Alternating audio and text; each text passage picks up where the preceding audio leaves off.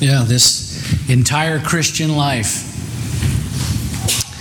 the journey of faith, it's all about being like Jesus, isn't it?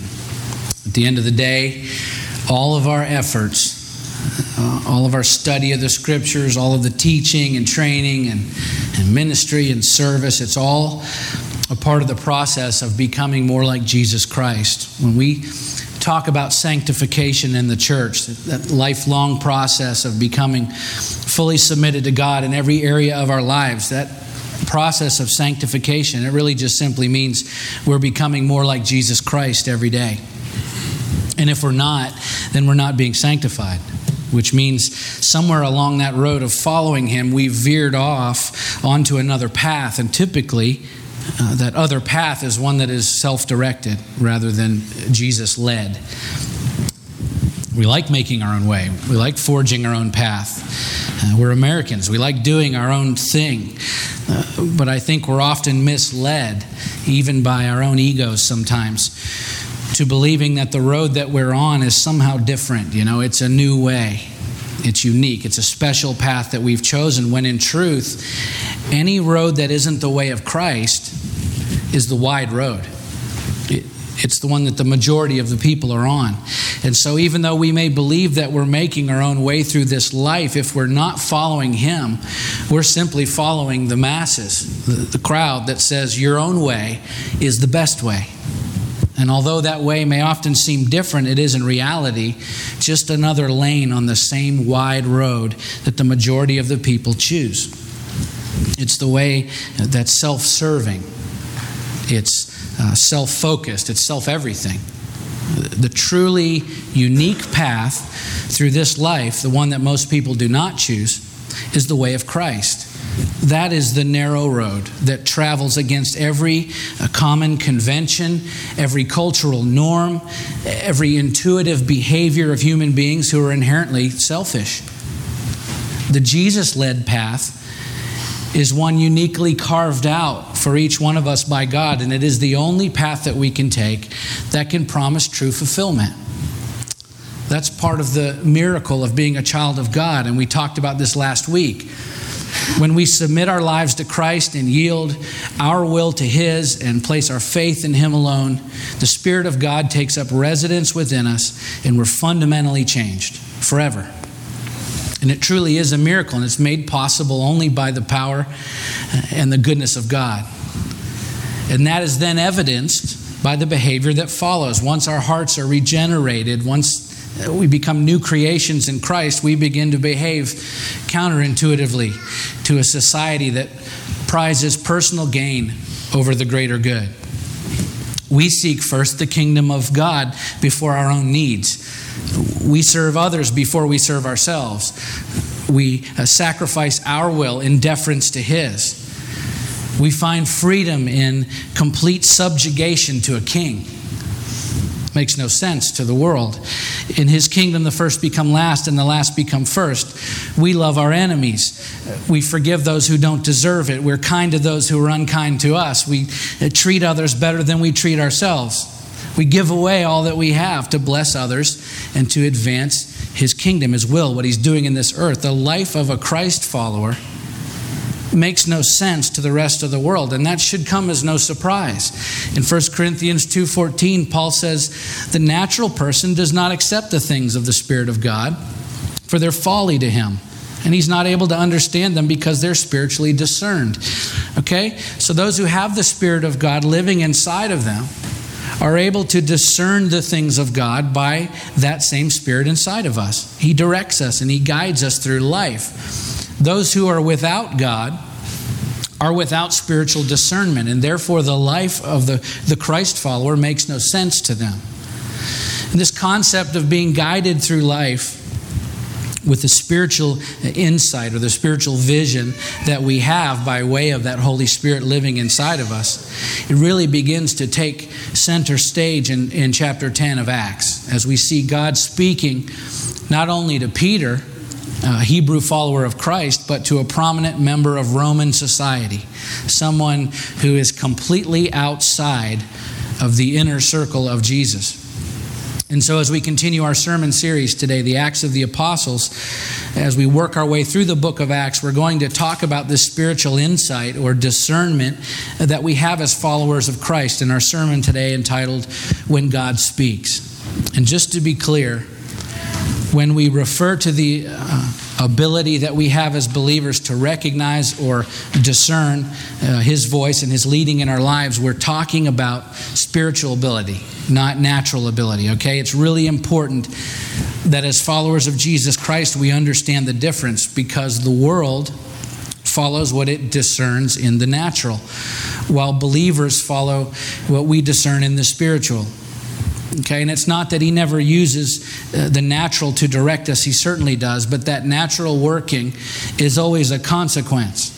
It's a secondary outcome to what is happening in the Spirit. Okay, when Jesus Christ was crucified on the cross, the Father was using natural events, an innocent man being killed publicly, to accomplish a spiritual purpose, which is by far the greater story.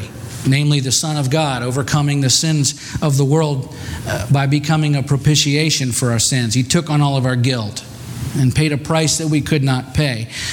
That was a spiritual event with natural consequences, not the other way around. Okay, God is spirit. He's not confined to the natural realm. In John 4:24, Jesus explains that God is spirit, and those who worship Him must worship in spirit and in truth.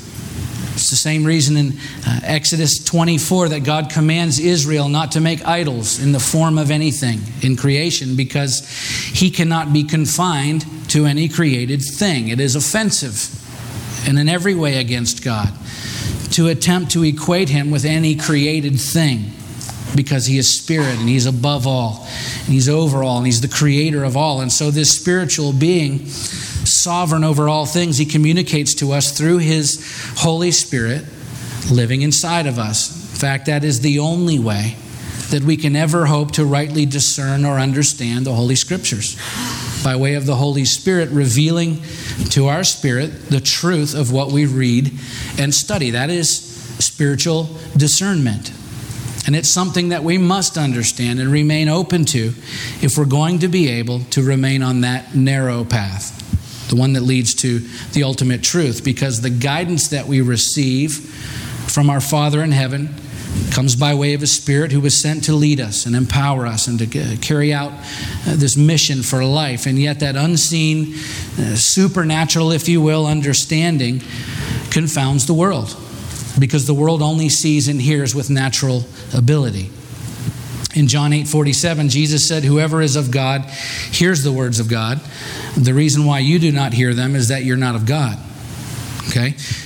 There is no true spiritual insight for those living without the Spirit inside of them. And so we're going to work our way through probably 2/3 of chapter 10 of Acts today, and we'll talk about the voice of God in our lives. And just to set the stage for this next portion of our story, chapter 10 is probably one of the most important chapters in the entire New Testament, because it relates this world-changing moment where the Gentiles, a group of people previously without any eternal hope, excluded from the covenant that God made with Abraham and Moses, now being included as beneficiaries, recipients of the redemptive work of Christ. The mystery of Christ was now being revealed to the Gentiles, and the hope of salvation extended to all who would believe, regardless of their ethnicity or socioeconomic status or their previous beliefs, because all of the barriers to membership in the family of God, save that of personal unbelief, were now being shattered, as the invitation to the body of Christ was being offered freely to anyone who would choose to accept it. And obviously, the ramifications of this extraordinary moment in history are profoundly relevant to all of us here today, unless you're a Messianic Jew like Peter, because the rest of us are Gentiles and would not have been able to rightfully claim our status as heirs with Christ, children of God, members of the body of Christ, had it not been for chapter 10 of Acts, where God reveals the full consequences of Christ's sacrifice on the cross, the fact that His redemptive work applies to all of mankind, not just the Hebrew people. And so, how did he choose to reveal this world-shaking information for the first time? By speaking to his followers through spiritual means, which were then confirmed in the natural, by natural means. So without question, the primary thrust of Acts chapter 10 is the inclusion of the Gentiles in his redemptive plan. But there's also a very compelling and important byline here, a secondary story within the bigger narrative, which is somewhat less obvious, but nonetheless relevant. A life lesson about what we are to do when God speaks. All right, and so as we work through this chapter, we're going to pay close attention to both sides, both of these ideas. So let's read it together. We'll start in Acts chapter 10, right on verse 1. At Caesarea, there was a man named Cornelius, a centurion of what was known as the Italian cohort, a devout man who feared God with all his household, gave alms generously to the people, and prayed continually to God. Okay? So just some background on our first character in the story here. Cornelius was a centurion in the Roman military. He was a commander of about 100 men, and he was a member of the Italian cohort. A cohort typically consisted of 600 men under the command of 6 centurions, and 10 cohorts made up a legion, which of course was then 600 soldiers strong. So any centurion would be an important officer in the military at that time, and they were paid far more than the average soldier, sometimes as much as 5 times more than the ordinary soldier. But Cornelius was a member of the Italian cohort, which was a particularly elite regiment. It was located in Caesarea, which was the seat of the Roman government of Judea. So Cornelius was clearly a very socially prominent, respected, and wealthy member of the Roman military. And because he feared the one true God, he had even garnered a measure of respect among the Jews, as we'll see. And then as we keep reading, we begin to learn some lessons about spiritual discernment. And the first is that when God speaks, he guides us into new territory. All right? God has a plan for this world. He has a plan for your life, in fact, and that is a fact. His fingerprints are all over this earth and all over each one of us. We may choose not to accept that, but it's the truth, and we've established that over the past several weeks, so we won't go back through that now. But without a doubt, there is a plan, and his plan is never stagnant. It's never static. God is always on the move, and his plan is always moving forward. Okay? There's always more to be done, and there always will be until that great day when he returns to call each of us to account. And so this journey of following Christ is something that is fluid. It's moving. That's why we're called followers of Christ and not believers of Christ. Right? We certainly do believe in Jesus Christ, but so do the Muslims, so do the Jews, so do the demons, so does the devil himself. You can believe in Jesus and not be a follower of Jesus. You understand? And just as a side note, by the way, I personally believe that very status of believing but not following has become a spiritual epidemic in the American church. Amen. Just about everybody in the church believes in Jesus. But how many are actually following him? And I fear the answer to that question might shock most of us. Because there's a difference. There is a difference between simply believing and following. True followers of Christ are always on the move, because the one that we follow is always guiding. He's guiding us into new territory to accomplish his purposes in this world. Let's continue. We'll read about it. Verse 3. And about the 9th hour of the day, he saw clearly in a vision an angel of God come in and say to him, Cornelius. And he stared at him in terror and said, "What is it, Lord?" And he said to him, "Your prayers and your alms have ascended as a memorial before God. And now send men to Joppa and bring one Simon who is called Peter. He's lodging with one Simon, a tanner, whose house is by the sea." When the angel who spoke to him had departed, he called 2 of his servants and a devout soldier from among those who attended him, and having related everything to them, he sent them to Joppa. Okay, up to this point in Scripture, we see angels interacting with God's people in various places throughout the Bible, but not typically with Gentiles. Okay, so even before Cornelius and his family are converted, which we'll get to, we begin to see a shifting here in how God is dealing with both the Jews and the Gentiles. Christ's work on the cross has been done, and now he's beginning to reveal. And here we see an angel of God come to a Gentile in a vision and give him a mission to carry out into new territory. And interestingly enough, while this is going on, we know that Peter is staying at the house of Simon the tanner, which we're told in chapter 9 at the end and here in chapter 10. That's significant because tanners worked with the hides of dead animals to make leather goods. All right? And working with dead animals meant that Simon the tanner was ceremonially unclean. And here's Peter, a good, clean Jew, staying at the tanner's house. Okay? God was already beginning to foreshadow through his instructions to Cornelius and Peter the decisive shift in his redemptive work that would now beckon all of humanity to come and bow at the feet of Jesus. Where regardless of our past, our previous associations, our rebellion against everything good, no matter how soiled by sin and despair, the broken and hopelessly unclean could now fall at his feet.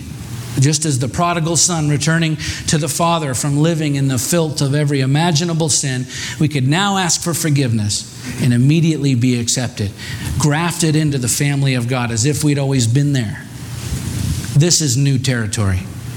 And it is such a beautifully important part of our story because it is the removal of the bifurcation, the separation of Jew and Gentile, chosen and outcast, clean and unclean.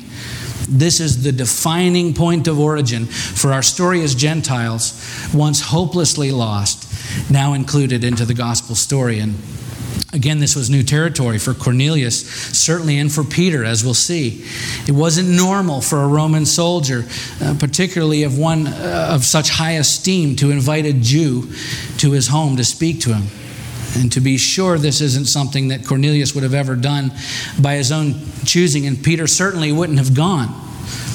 But for the voice of God, because when he speaks, he guides us into new territory. And look, sometimes that means for us, selling all your stuff and packing up the U-Haul and you head out into some great unknown. If that's what God is telling you, that's what he told me and my family 5 years ago. We had no idea all that would transpire after that, but God spoke, and he was guiding us into new territory because there was a church in Alaska that we needed to be trained in, and they needed our leadership. And there's a seminary in England that I needed to attend. There's a church in Travelers Rest that we needed to plant. We couldn't have predicted any of that, but it all happened because God spoke, and we listened. He guided us into new territory. That's our story. It may not be yours. Cornelius wasn't told to quit his job and move. For him, the new territory meant staying right where he was geographically, but moving into a whole new world when it came to his associations. He was being directed to open himself and his family up to something entirely new, right? Let's invite this Jew into our... Can you hear the conversation between Cornelius and his family? We're going to invite this Jew into our home and let him teach us. This was definitely new territory for Cornelius and Peter. Your new territory is wherever the Holy Spirit leads you. And that could mean many things, but the point is, he's always guiding us into new places, new ministry opportunities, new relationships, new challenges, new commitments. And so if you're going to heed the voice of God in your life, you must be prepared to move into new territory because God isn't sitting still, and he doesn't intend for you to either. We either grow spiritually or we become static. And left to stagnate long enough, we develop spiritual atrophy. We become spiritually weak, largely ineffective, actually. And worst of all, when we're spiritually idle, we're no longer following Christ because he's always moving. And the longer that we sit still, the greater the distance between us and him. And I can just tell you, it's much harder to hear someone's voice when they're far away than when you're right next to them. So hearing God's voice means keeping in step with Jesus Christ as the Holy Spirit guides us into new territory. Our part is being willing to go when and where He directs us, okay? When God speaks, He guides into new territory. The second lesson that we learn in this story here is that when God speaks, He gives us new information. In other words, if God is speaking, you'll rarely hear Him state the obvious. Why? Because it's obvious, right? At some point in your life, we were all taught that stealing was wrong. And so by now, that's ingrained in us, that truth. That is an obvious bit of information at this stage in our life. So if I'm at Cabela's staring at a new fly rod that I really want, but I know that I can't afford, which, by the way, is a situation that I find myself in often, there's really no need for me to pray and ask God to speak to me whether or not I should steal that fly rod, right? Why? Because the answer is obvious. I don't need Him to tell me what He's already taught me. I could pray, "Dear Father, You said that You would give me the desires of my heart. And this fly rod is definitely a desire of my heart. But I can't afford it. So please speak to me now and tell me if it's okay for me to take it anyway." I can assure you, I'm not going to hear His voice in that moment. I might hear a voice, but it won't be His. Because He's given us intellect and reason and common sense and morality and basic understanding to process obvious information that we've been taught on our own. God doesn't need to tell you the obvious. On the contrary, when we need to hear His voice are those times when the next step is anything but obvious. Those times when we don't know what to do next. That's when we seek His voice for revelation, which is simply another way of saying new information. And this is what we see happening with Peter in our story. Okay, let's keep reading, starting at verse 9. The next day, as they were on their journey and approaching the city, Peter went up on the housetop about the 6th hour to pray. He became hungry and wanted something to eat, but while they were preparing it, he fell into a trance and saw the heavens opened and something like a great sheet descending, being let down by its four corners upon the earth. In it were all kinds of animals and reptiles and birds of the air. And there came a voice to him, "Rise, Peter, kill and eat." But Peter said, "By no means, Lord, for I've never eaten anything that is common or unclean."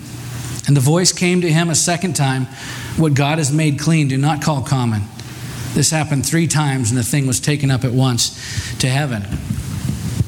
Okay, this revelation for Peter, this is definitely new information. None of this is obvious. All right, at this point in history, in Hebrew culture, a strict Jew wouldn't allow himself to be a guest in a Gentile home. Neither would he invite one to be a guest in his home. In fact, there was a scribal law that said that all of the homes of all of the Gentiles were unclean. And the Jews took this very seriously. They believed that the dirt from a Gentile country was also considered unclean. So much so that if anyone happened to track some Gentile dirt into Israel, they believed that the dirt would always remain defiled. It could never mingle with Israel's soil. In their view, it just continually defiled the dirt of Israel. So whenever Jewish travelers left a Gentile country, they would shake the dust off their feet so they wouldn't bring Gentile dirt into Israel. Can you imagine? We know that when Jesus sent out the 70 disciples to preach the gospel, he told them that if anyone didn't receive them or heed their words, they were to shake the dust off their feet. Matthew 10:14. In other words, treat them as if they're Gentiles. The Jews viewed Gentiles as unclean in every way, and that belief carried with it very real consequences. Milk that was drawn from a cow by a Gentile was not allowed to be consumed by Jews. Bread and oil prepared by a Gentile could be sold to a stranger but never used by a Jew. No Jew would ever eat with a Gentile, and if a Gentile ever was in a Jewish house, he couldn't be left there for any period of time, because just by being there, he would defile all of the food in the house. If cooking utensils were bought from a Gentile, they had to be purified by fire and water before they could be used. Are you getting the picture? This wasn't simply an odd command by God to Peter. This was completely new and, quite frankly, shocking information. So much so that Peter doesn't even fully understand yet, because the concept of taking something as precious and valuable as the gospel of Jesus Christ to these people, who in the eyes of the Jews were one step away from animals, would have been unfathomable. At this point, Peter's having trouble considering that God would even have him eat something unclean. He can't even begin to appreciate what God is really saying here. And I believe that there are people that live their entire lives and never fully realize their potential in Christ because they can't believe that God would ever ask them to do something risky, something counter to the culture, something that makes them uncomfortable or unpopular, right? Something that maybe isn't not only not obvious, but far beyond what we could ever imagine doing. And so it may be that the extraordinary tasks that have been allotted for us to accomplish for the sake of Jesus Christ are assigned to others who are willing to say yes to the voice of God when we are not. Jesus chose 12 disciples, not only to accomplish his purposes here on earth, but also to judge the 12 tribes of Israel in the hereafter. Judas was one of those original 12, and he rejected the voice of Jesus in his life. But that didn't derail the plan of God.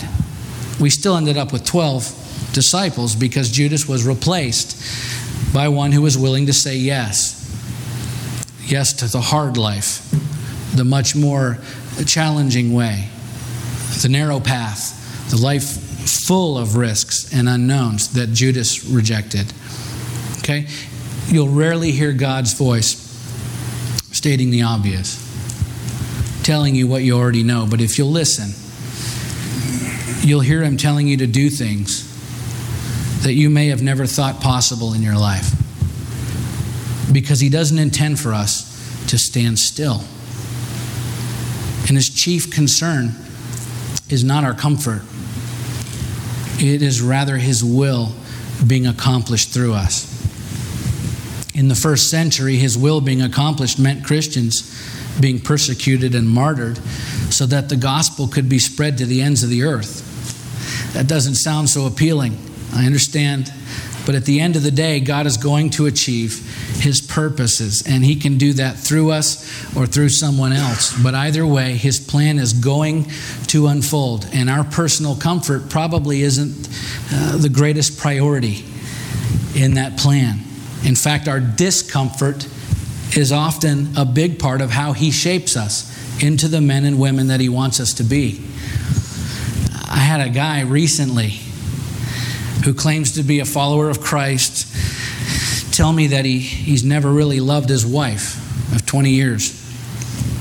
And he openly admitted that she has been a great wife to him and never mistreated him in any way. He just doesn't feel attracted to her. And since he knows that God wants him to be happy, he said to me that he believes it's God's will for him to leave his wife and find somebody new. To be honest, I wanted to hold him down in the corner and beat him up. Unfortunately, that's not a part of my calling as a pastor. So I told him in no uncertain terms, you're treading on thin ice with God. And you're in open rebellion toward him and your wife. And we talked about what he should do next. And honestly, based on his responses, I doubt it made any difference whatsoever. But I want to ask you, do you think that God is more concerned about this man feeling happy or honoring the sacred covenant of marriage that he entered into 20 years ago? I know there's abuse, right? There's systematic, chronic adultery. There are things where God, you understand, I'm not talking about all divorce, and I know that people experience that. And there are places in Scripture where God gives us an out in extreme situations. There's forgiveness, absolutely, okay? I have no doubt, though, in this situation, if this man had chosen to do the right thing, if he chooses to do the right thing and honor God and his wife and his marriage, no matter how unhappy he may feel now, I have no doubt that over time he can mature and become a champion for Christ, and in the end, through God working in him, that he can be happier with his life and marriage than he could ever hope to be if he were to leave that relationship that he made a commitment to all those years ago. In fact, God can use those feelings of discontentment and unhappiness to shape this man into someone who could teach others about commitment and faithfulness in marriages that are struggling. Right? Or he can bail out on his family and on God to focus instead on his own happiness and be of little use in God's service. Okay? Does God want us to be happy? Of course he does. Does he work in our lives for the sake of our happiness? Without question. And he forgives us for our mistakes and our sin by his love and grace. And he allows us to continue in him. And I am personally, I guarantee you, as grateful for that in my own life as any of you in this room. I am chief among sinners, the least deserving of God's grace in my life. Okay? And he is so gracious to forgive, and he is concerned about our happiness. Yes, absolutely. But the point is, our personal happiness should never be the sole priority in major life decisions that we make, because there's often far more at stake than our personal happiness. And our spiritual growth at times may actually benefit from some measure of discomfort and struggle. So personal happiness should never be the sole measuring stick that we use to determine the way forward in life, okay? It should be rather the voice of God. And often that will mean new information. And when I talk about revelation and new information, you understand I'm not talking about adding to Scripture, okay? I'm referring to guidance for your daily life about where to go, who to see, what to say, what to do next. And that is a pattern from Adam to Abraham to Moses to David to the prophets, the apostles, all throughout Scripture. We see the Holy Spirit always leading us forward into new territory with a fresh set of instructions, revelation, new information that once heeded will lead us into the life that he's intended for each one of us since long before we were born. Even though we may not fully understand or be able to see the entire picture from the beginning. Okay? And that leads us to our final point today. When God speaks, he calls us to action. Sometimes God tells us to move, but we can't see the end of the path. We're not sure of the outcome. We can't predict the result of our actions or where we might end up, but if God is speaking, we have to go.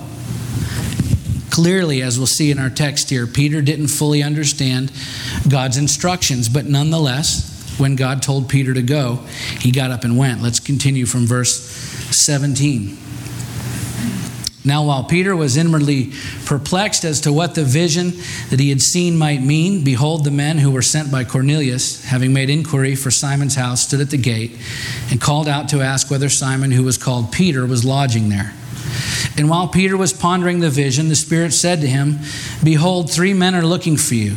Rise and go down and accompany them without hesitation, for I've sent them.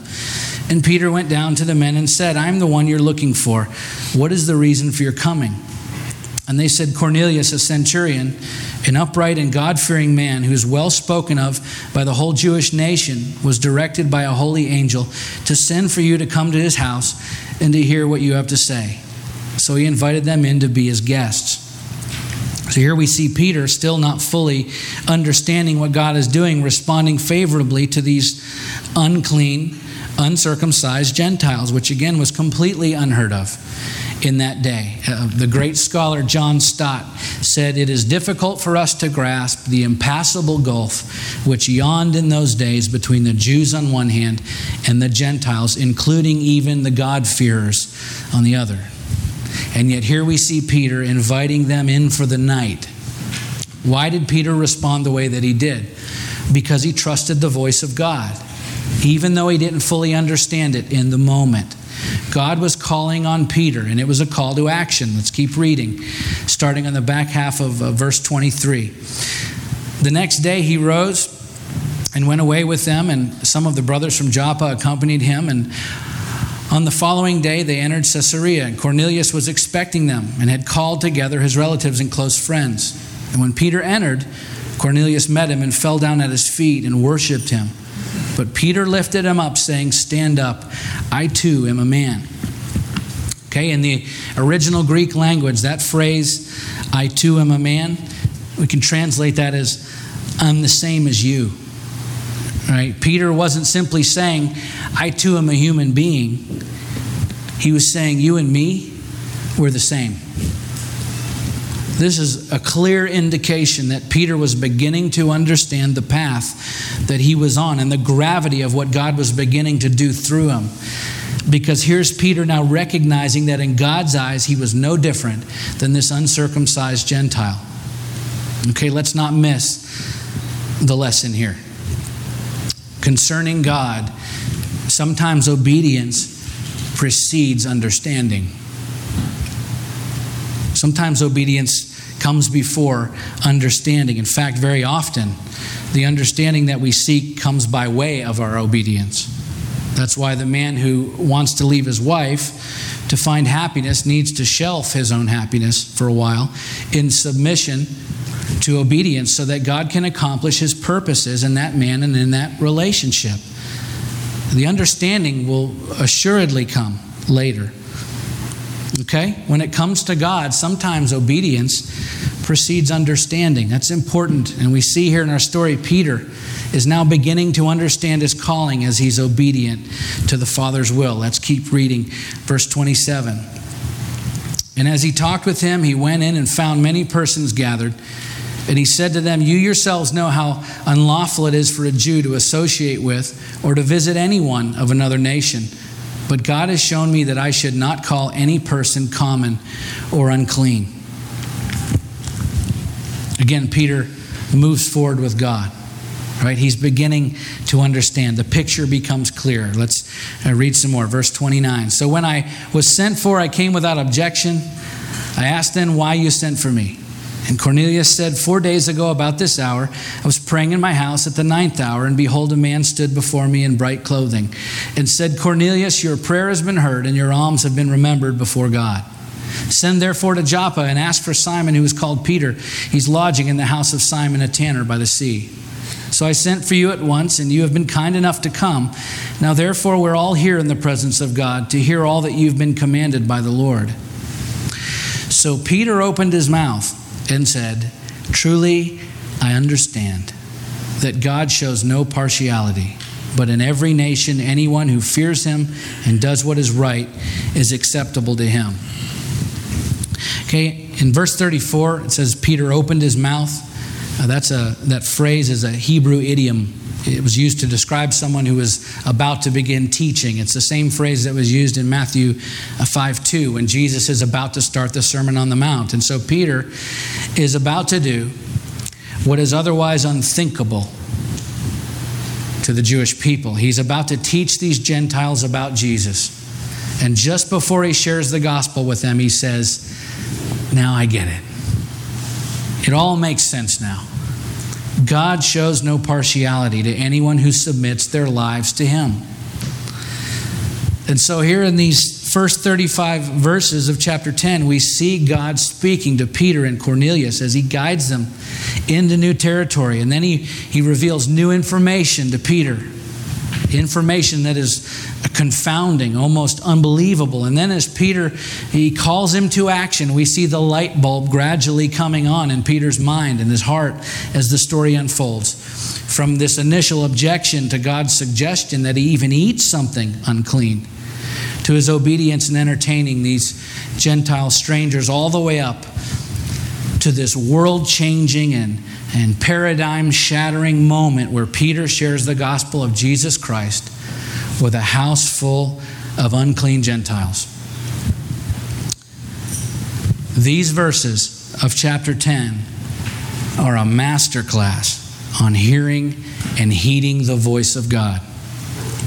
He speaks to us in many different ways through visions and meditations and the scriptures. Certainly the Holy Spirit's voice within us, sometimes through other people. In fact, there's a whole other sermon for that subject for another day. And there are different factors involved in how do I hear the voice of God, many outlined in these same verses. Honoring God in our daily lives, as we see with Cornelius, it's a major factor in hearing God's voice. Hungering for God, there are great parallels there as we see with Peter. Obeying God as Peter and Cornelius both did as he called them out. And then that's also another sermon for another day. But the lesson for us today is being prepared for new territory and new information, and then being ready to move when God speaks. Because His voice is as active today in the lives of His followers as it ever has been. But my concern for the church today is that we're not hearing it like we could or heeding it like we should because we're comfortably numb. We're drunk on our own desire for comfort, personal happiness, and security. It's good to be blessed. But sometimes we let that get in the way of doing what we should. When He speaks, we allow our desire to remain comfortable override our desire to please Him, which is why He sometimes, I think, allows us to become very uncomfortable. Generally speaking, our greatest periods of spiritual growth come during our greatest periods of struggle and hardship. And yet I believe we could avoid some of that if we would keep our ears attuned to His voice and be ready to move every time God speaks. And in John 5:30, Jesus said, I can do nothing on my own. As I hear, I judge. And my judgment is just because I seek not my own will. This is Jesus. But the will of Him who sent me. This is our example to live by. I can do nothing on my own. I only act as I hear because I'm not seeking my own will. I'm listening instead for His will. So I just want to close the service today by praying that we would tune our eyes and ears and hearts and minds to His voice above all others. And that each of us would begin to walk fully in obedience to His will and His calling in our lives. You know what the Bible says is calling and the gifts are irrevocable. I don't care where you are today. You've never gone beyond where God can bring you back, right back onto the path that He's designed for you. You've never sat still or wandered far enough away from God that He can't bring you back to where He wants you, because the calling and the gifts are irrevocable. As long as you're breathing, there's hope. I'm praying that we will walk in full obedience to His will and the calling in our lives. And as we do that in unity, I'm praying that the church would begin to influence and affect this culture around us like never before, okay? Let's pray. Jeannie, would you